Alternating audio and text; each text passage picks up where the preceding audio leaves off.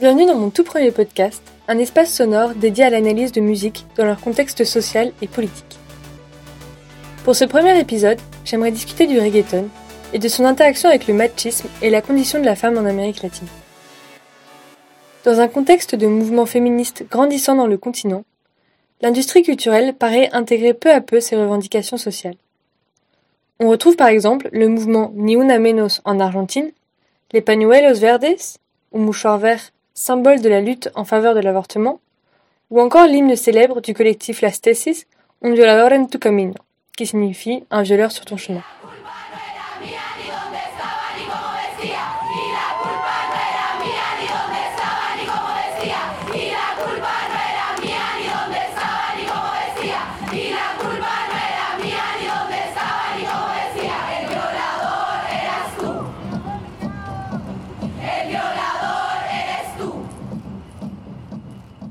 L'exemple du reggaeton est particulièrement représentatif de ces transformations, puisqu'il est souvent associé à la promotion d'une société au caractère machiste.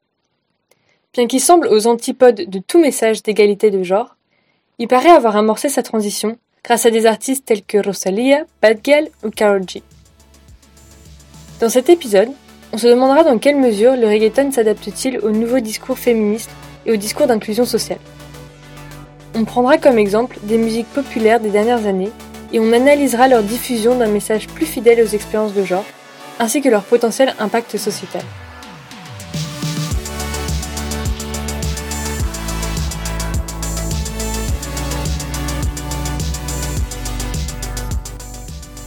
Alors, tout d'abord, le reggaeton, c'est quoi ?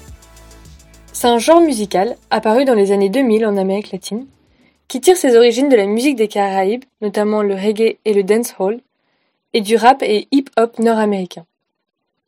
Son but est avant tout le divertissement, et non la transmission de messages politiques ou sociaux. Mais du fait de sa large audience qui transcende les divisions sociales et économiques, l'impact de ce genre sur la société est non négligeable. Musicalement parlant, il se caractérise par un rythme répétitif qui repose sur le contretemps. Donc oui, c'est assez simple et récurrent comme rythme. Mais c'est cette simplicité qui crée une zone de confort dans laquelle l'audience reconnaît les codes musicaux, ce qui facilite la danse. Les voix sont généralement sous forme de rap dans les couplets et de chant dans les refrains. Elles reposent essentiellement sur l'autotune, qui est devenue partie intégrante de beaucoup de musiques depuis les années 2000. Les thèmes des paroles sont également plutôt simples et redondants. Il s'agit en général d'alcool, de drogue, de sexe et de fêtes. En particulier, les femmes sont souvent considérées comme un objet sexuel passif, ce qui fixe de cette façon les fantasmes masculins et les stéréotypes de genre.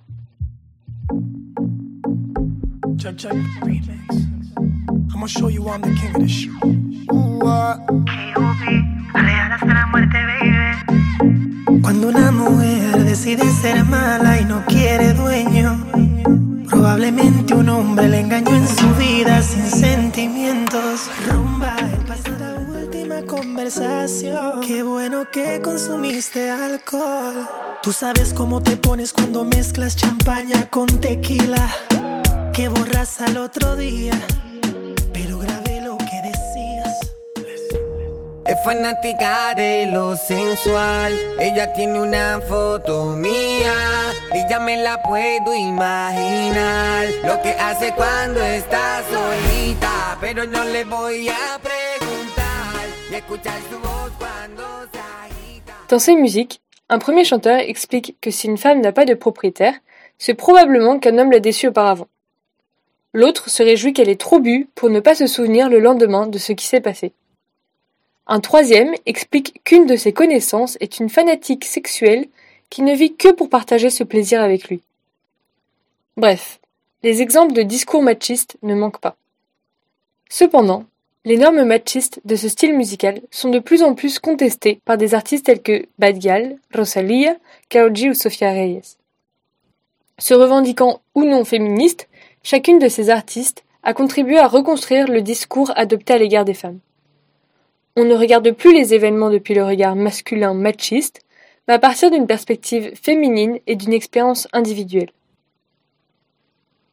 Dans la nouvelle musique de Karol G, Bichota par exemple, sortie en octobre 2020, Elle y décrit ses intentions pour la soirée qui va suivre et montre le contrôle qu'elle a sur ses désirs et ses actions, ce qui contraste avec les musiques écoutées précédemment qui représentent les femmes dans une passivité totale.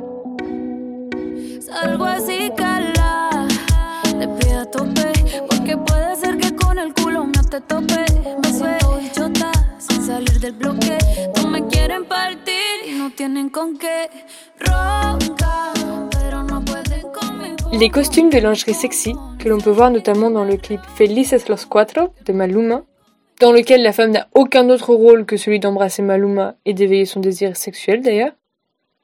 Ces costumes, donc, ont été troqués pour un style plus militaire et ranchero. Autre détail important de ce clip, aucun homme n'y est présent.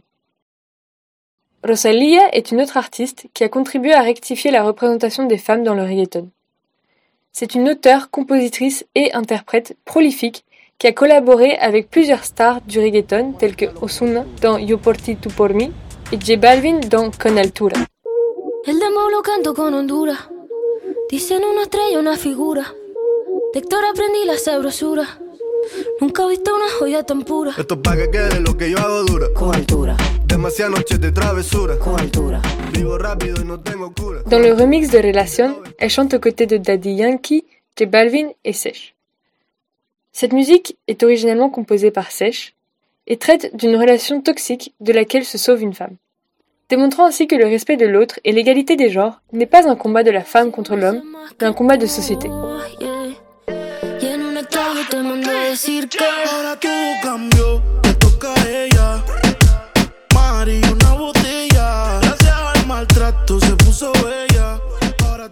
Dans la version originale, c'est Sech qui raconte l'histoire d'un point de vue omniscient et détaché.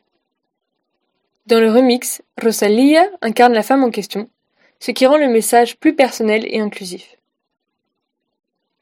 Elle dit notamment « Si je possède beaucoup de chaînes, ce n'est à personne de m'attacher pour autant », faisant ainsi référence à la fois au style bling-bling du reggaeton avec ses chaînes en or et la liberté inaliénable de la femme.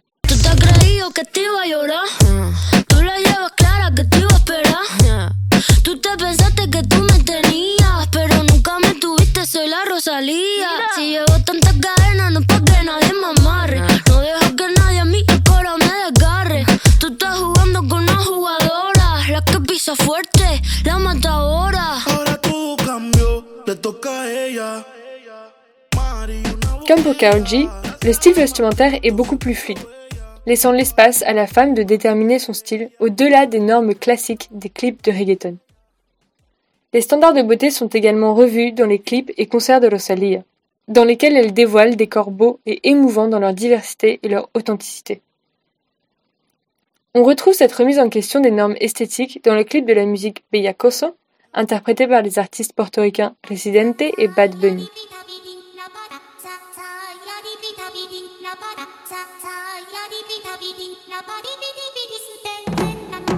Mi flow se le mete a las nenas, como en la playa cuando se te mete entre las nalgas arena. Un baile con cosas obscenas que cuando nos mire la gente les dé vergüenza ajena. Hasta abajo sin pena. Les premières images se concentrent sur un groupe de personnes, à première vue des femmes, twerkant autour de Residente.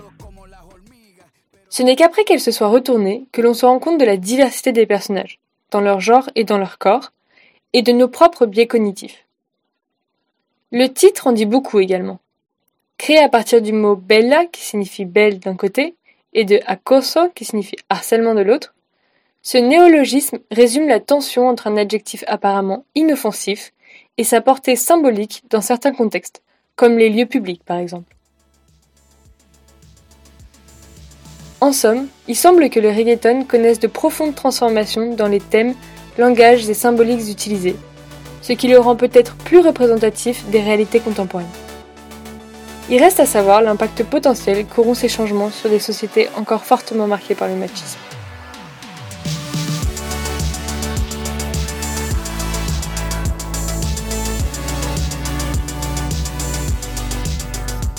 Voilà, j'espère que ce premier épisode vous aura plu et aura su vous apporter de nouvelles perspectives sur les interactions entre le reggaeton, le machisme et le féminisme.